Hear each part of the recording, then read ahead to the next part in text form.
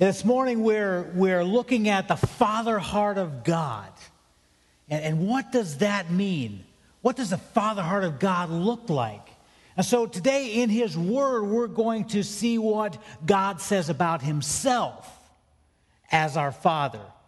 And last week we looked at father wounds and how the wounds from our past, especially from our father, and it's not limited to our fathers, but father wounds can affect our view of Father God. But we, as believers, when I accept Christ, I have to look at what God says about Himself. And I have to allow Him to heal me from my past and get a right view of my Father God. So this morning's message is going to be a little bit different because I'm going to be reading mostly Scripture. 2 Timothy 3:16 says that all Scripture is God-breathed and useful for teaching, rebuke, correcting, and for righteousness, and training up for righteousness. So we're going to look to see what God says about Himself in the Scriptures. Because I believe we can learn more from Him about what He says than what you can learn about me and what I think.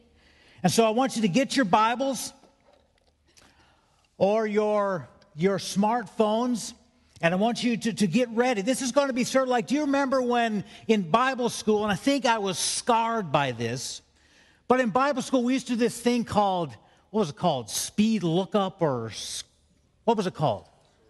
Sword drill. Well, I was pierced by that because I was never fast enough. So I'd be sitting there, we'd all put our Bibles up there, remember that?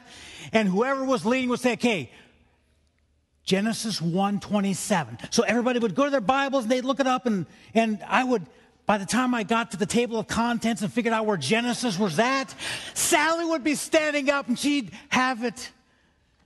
And Sally would always win. So I was scarred by Sally. It caused me to cheat. So I would try to look at the director at his notes to see where the next verse was at so I could be there when he got there. But a better thing to do than to cheat is just put your finger in the table of contents. There's nothing wrong with that. So that you know when we go to Psalms, you can look to see where Psalms is at, and you can go there. I will try to go slow. But if I go too fast for you, just yell, Sally, slow down. Or maybe just Sally, okay? But I believe that what God has to say about Himself is very important when it comes to Him as our Father. And it is from Him that we learn how much He really loves us. And I would challenge you to write these scriptures down and go home and study them and learn what God the Father has to say to you, His child. Because you see, my Heavenly Father is a perfect Father. He knows me intimately. He cares about me deeply. He has unconditional love for me. He gives me peace that surpasses all understanding. His love heals my heart, my deepest wounds, and restores me to wholeness. That's what He promises as my Father. And He sees my potential because He created me. And He desires intimacy and relationship with me. That's my Heavenly Father. Now, how do I know that? I know that because God's Word says so. Now, if you would, turn with me to Psalm 139. Psalm 139.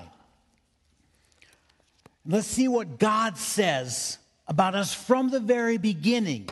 You see, His knowledge of me is complete. It was complete from the very beginning, from the time of creation. Psalm 139. And it says He knows He knows exactly what you're thinking right now.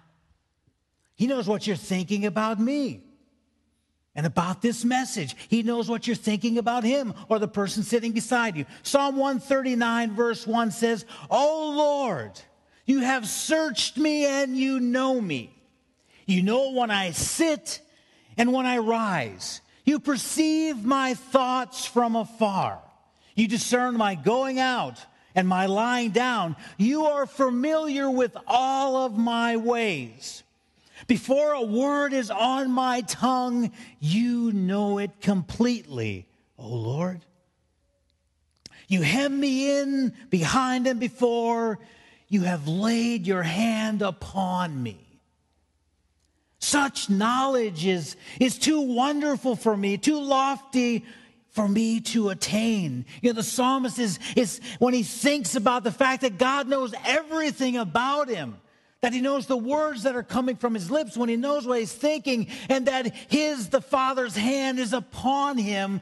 He says, this knowledge is far too great for me to even grasp.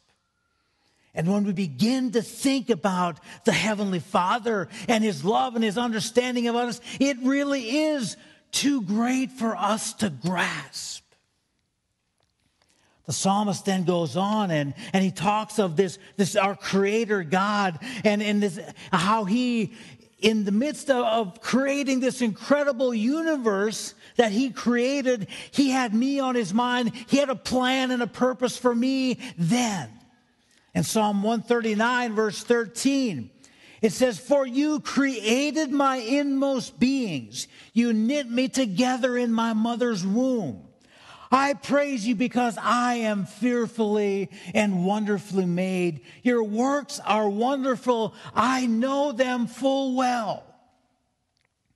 So when you were in your mother's womb, he was putting you together. He made you exactly the way he wanted you to be.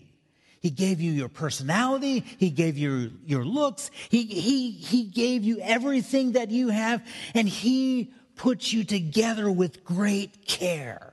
The psalmist then goes on, he says, "My frame was not hidden from you when I was made in the secret place, when I was woven together in the depths of the earth.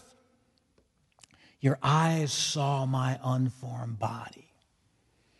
All the days ordained for me were written in your book before one of them came to be." Man, he's got a plan. My Father has a plan for me. My Father has a plan for you, your Father. He's got a plan and a purpose for you, and he cares deeply about you. Doesn't matter what happened in your past, he's got a purpose, and he's got a plan. And Romans 8, go turn with me to Romans chapter 8, verse 14. You see, my Father not only has a plan for me, but as his child, I am valued. Again, it doesn't matter what happened in your past and if you weren't valued, but my Father, your Father, has great value for you. I mean, you are valuable. You are precious to him. Romans chapter 8, verse 14 says, "Because those who were led by the Spirit of God are sons of God. For you did not receive a spirit that makes you a slave again to fear, but you received the spirit of sonship." You get that? You are his son. "And by him you cry, Abba, Father, Papa, God." The Spirit himself testifies with our spirit that we are God's children. Now, if we are his children, then we are heirs, heirs of God and co-heirs with Christ. Do you get that? That we are heirs with Christ, that we will inherit everything that the Father has. Because I am valued. I am precious. Don't turn to me, let me read real quick Galatians chapter 4, verse 7. If you want, you can turn there, but don't yell Sally. Galatians 4, verse 7.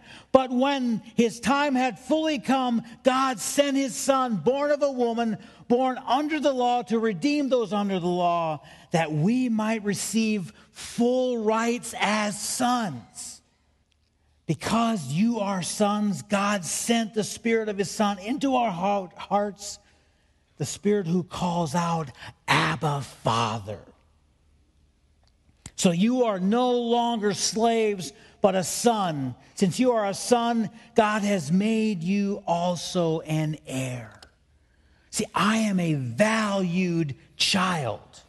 And if you're in Galatians, if you go back a chapter to Galatians chapter 3, verse 26, it says, for all sons of God, for you are all sons of God through faith in Christ Jesus.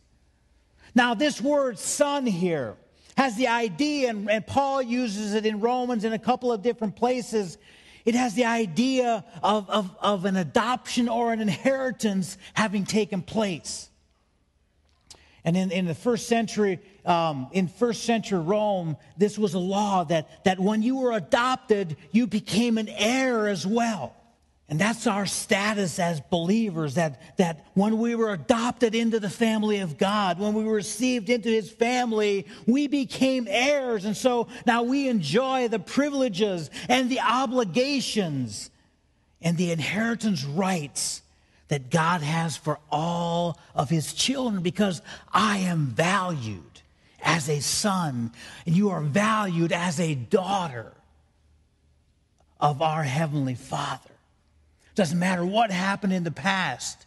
Doesn't matter what you experienced in the past. You are valued by your Heavenly Father.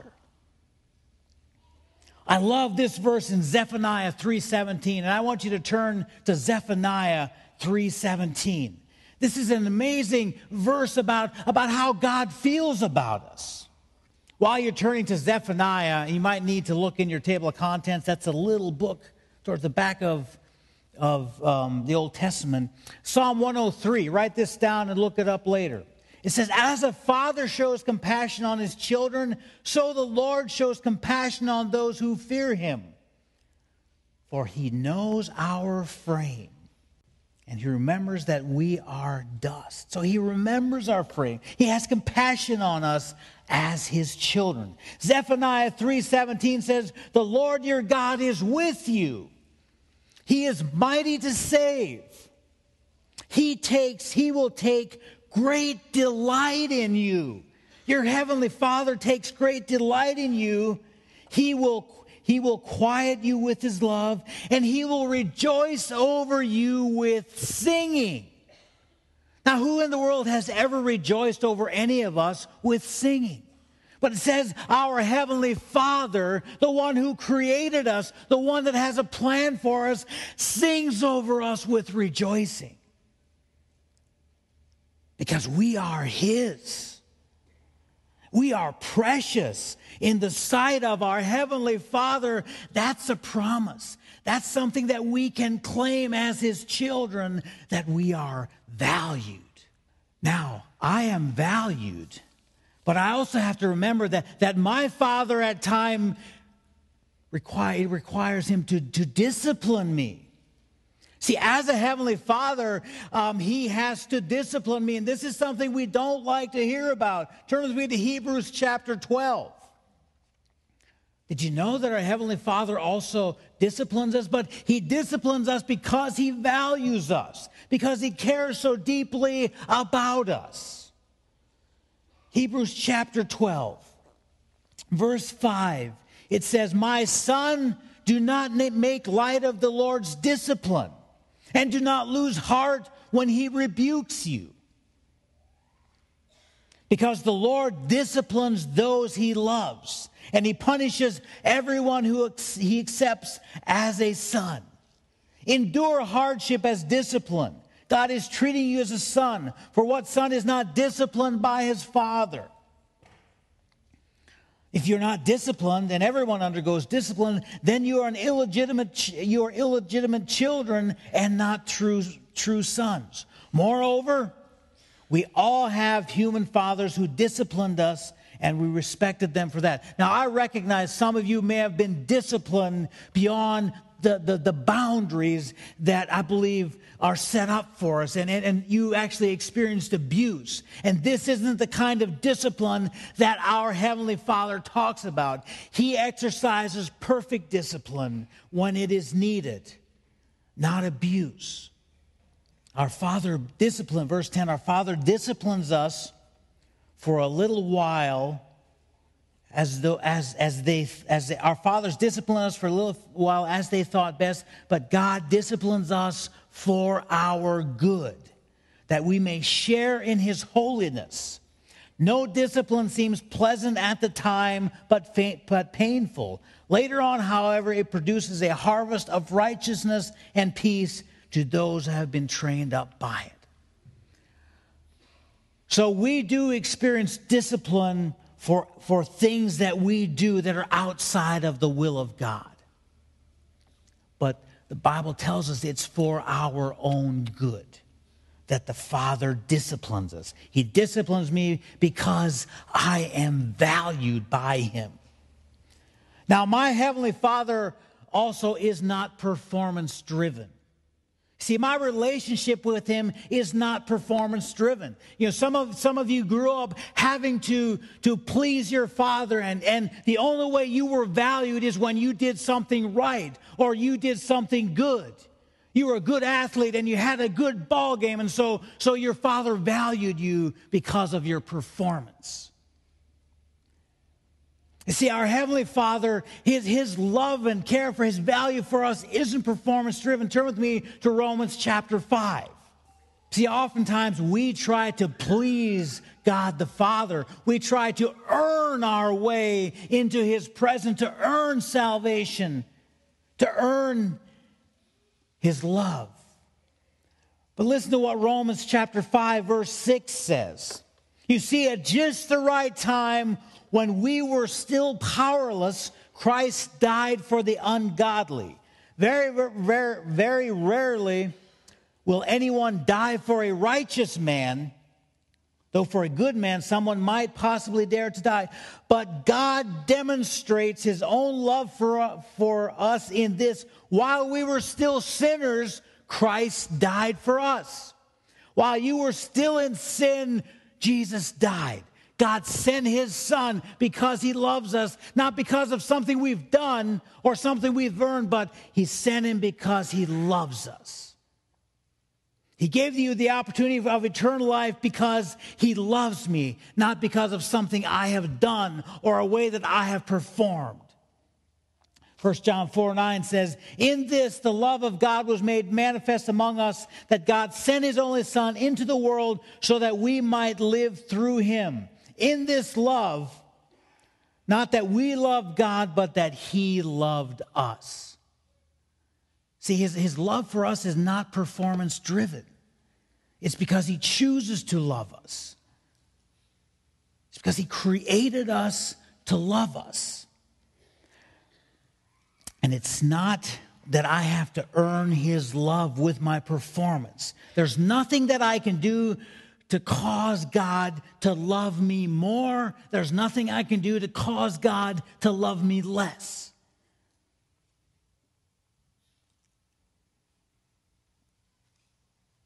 He loves me because he is God, because he is love. And my job isn't to try to keep God's love, but it's letting his love transform me.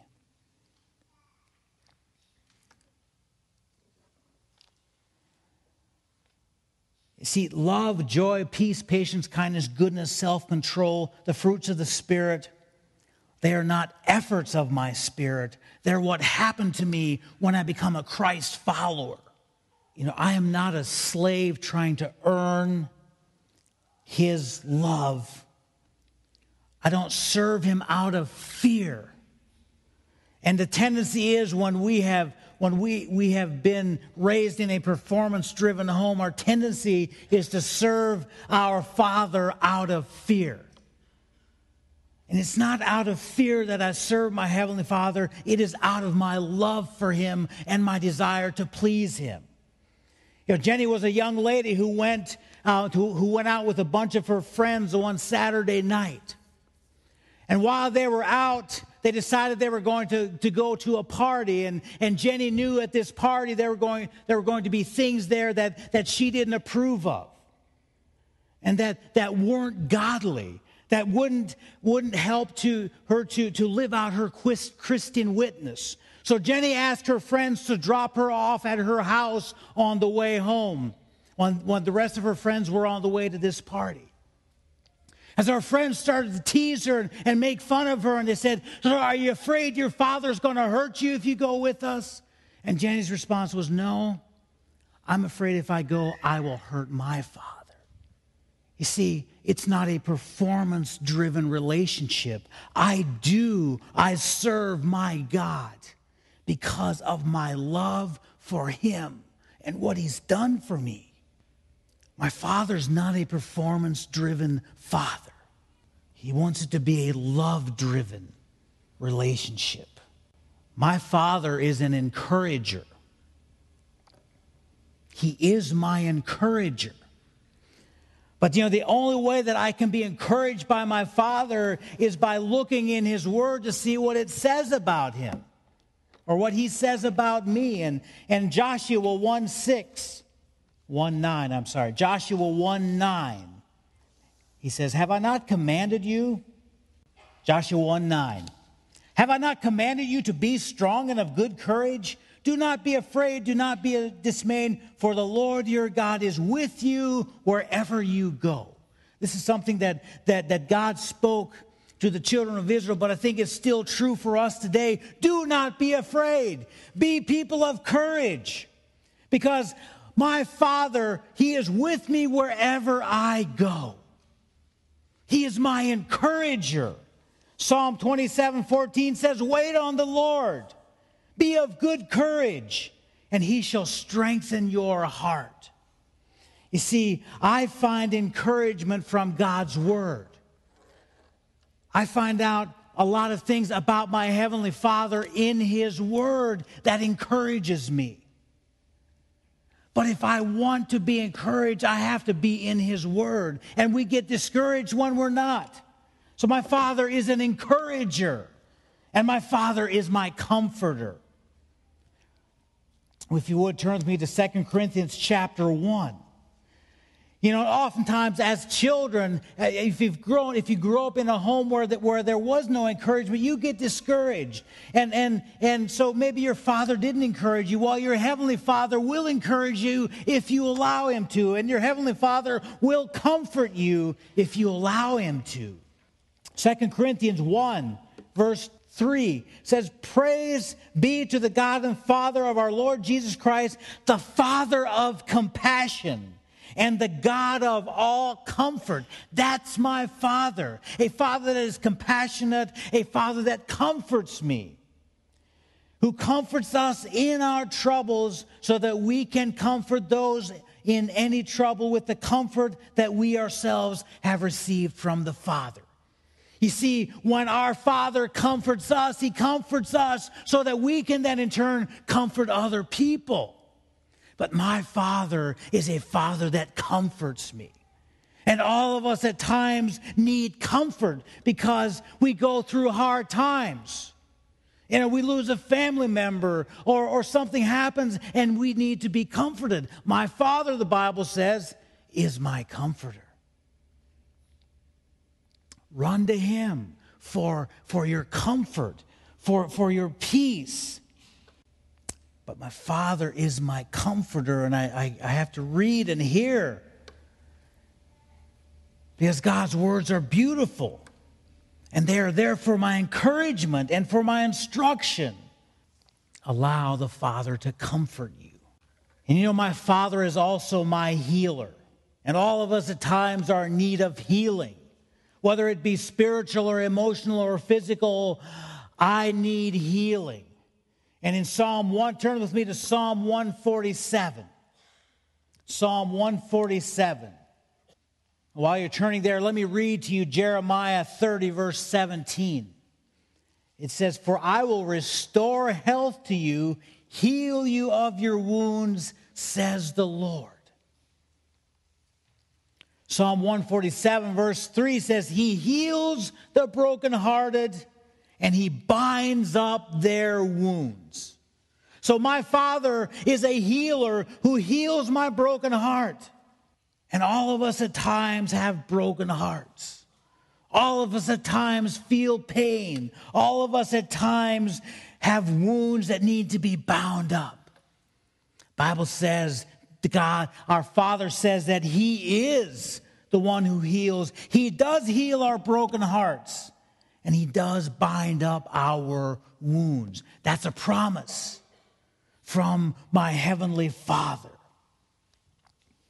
So my Father is my healer. He is my comforter. He is my encourager. My Father is always there for me. When I look for Him, He is there. But here's the thing. So often we think that, in perspectives class that is here on Wednesday nights, the first week we learned about cat and dog theology. That, how cats are. Cats think they are the master and they're always in control. And that's why we should never have cats. Dogs, in other words, dogs are there to serve. Dogs know who their master is. A dog, he just wants to love his master and do whatever he does. When you throw a stick, the dog runs, gets it, never asks any questions, just does what the master tells him to do. And his greatest reward is to do something for his master. You see, for many times, we're like the cats. We think because of this love that the Father has, because He comforts and cares for us and encourages us, that He is there to serve us. And that whenever I come calling, He needs to be listening and doing what I want Him to do. And if He doesn't do what I want, like a cat, I ignore Him and I go do my own thing. In God's love for us, you see, He is merciful on us and loves us so that we can magnify Him. In Matthew chapter 5, it says that you are a light on a hill. A city cannot be hidden, nor do people light a lamp or put it under a basket, but on a stand, and it gives light into the house. In the same way, it says, let your light shine before men so that they may see your good works and give glory to your Father who is in heaven. When God magnifies His love on us and He loves on us and comforts and cares for us, we should become a light that magnifies His love to us and not just absorb it into ourselves. The Bible tells us that the Father's love is for us. It means to glorify Him. His love for us is a means for us to glorify Him. Turn with me to Romans chapter 15. See, because when He loves us and when our love for Him and others comes out, we magnify Him. Romans chapter 15 verse 8 says, remember that Christ came as a servant to the Jews to show that God is true to the promise that He made to His ancestors. He also came so that Gentiles might give glory to God for His mercies. Do you get that? That we would give glory to God for His mercy on us. Not just absorb it and keep it to ourselves, but give glory to Him because of His love. My Father loves me, and in turn I give Him glory and honor. I make Him famous. I make Him known. The goal of God's love for us is that we might praise Him. Psalm 86 verse 12. He says, with all my heart I will praise You, O Lord my God. I will give glory to Your name forever, for Your love for me is very great. You have rescued me from the depths of death. So the psalmist says, with my heart I will praise. I will give glory to Your name forever. Why? Because for Your love for me was very great. And here's the thing that I want you to leave here today with. My Heavenly Father loves and cares for me dearly. He created me in His image. He knit me together in my mother's womb. He had a purpose for me. And all the days of my life, He's caring for me and loving me and encouraging me and comforting me and walking with me along the way, not just so that I could feel better, but His ultimate goal is that He would receive glory through His love that He showed for me.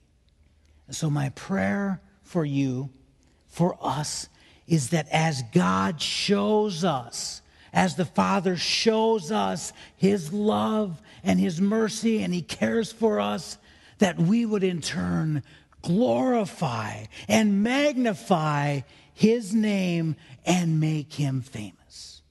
That's what the Father's love is all about, so that we can make Him famous. I want to read to you in closing. This thing is called God's love letter. And this is all based on Scripture. You can go to the web and you can get this, but here's what it says. My child, you may not know me, but I know everything about you. I know when you sit down and when you rise up. I'm familiar with all of your ways. Even the very hairs on your head are numbered. For you were made in my image. In me you live and move and have your being. For you are my offspring.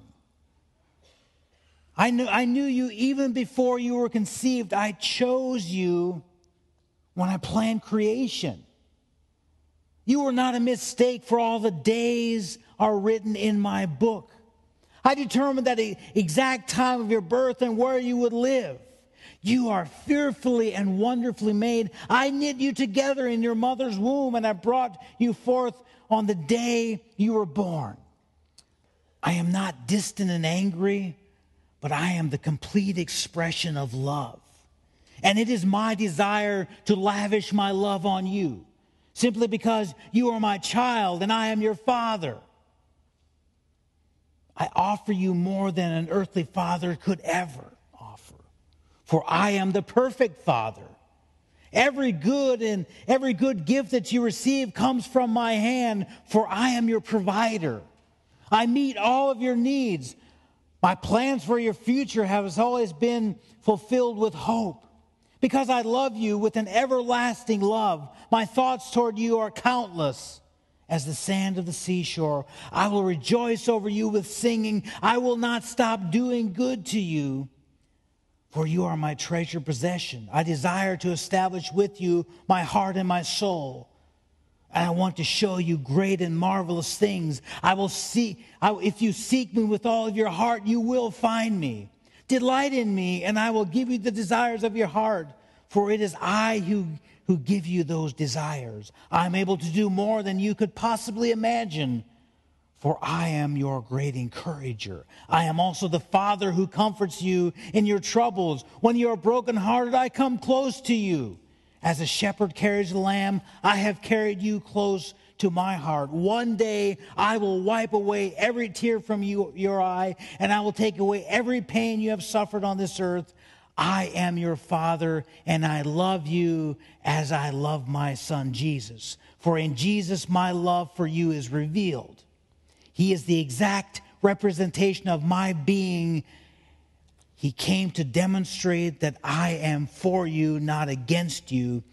And I tell you that I am not counting your sins. Jesus died so that you could be reconciled. His death was the ultimate expression of my love for you.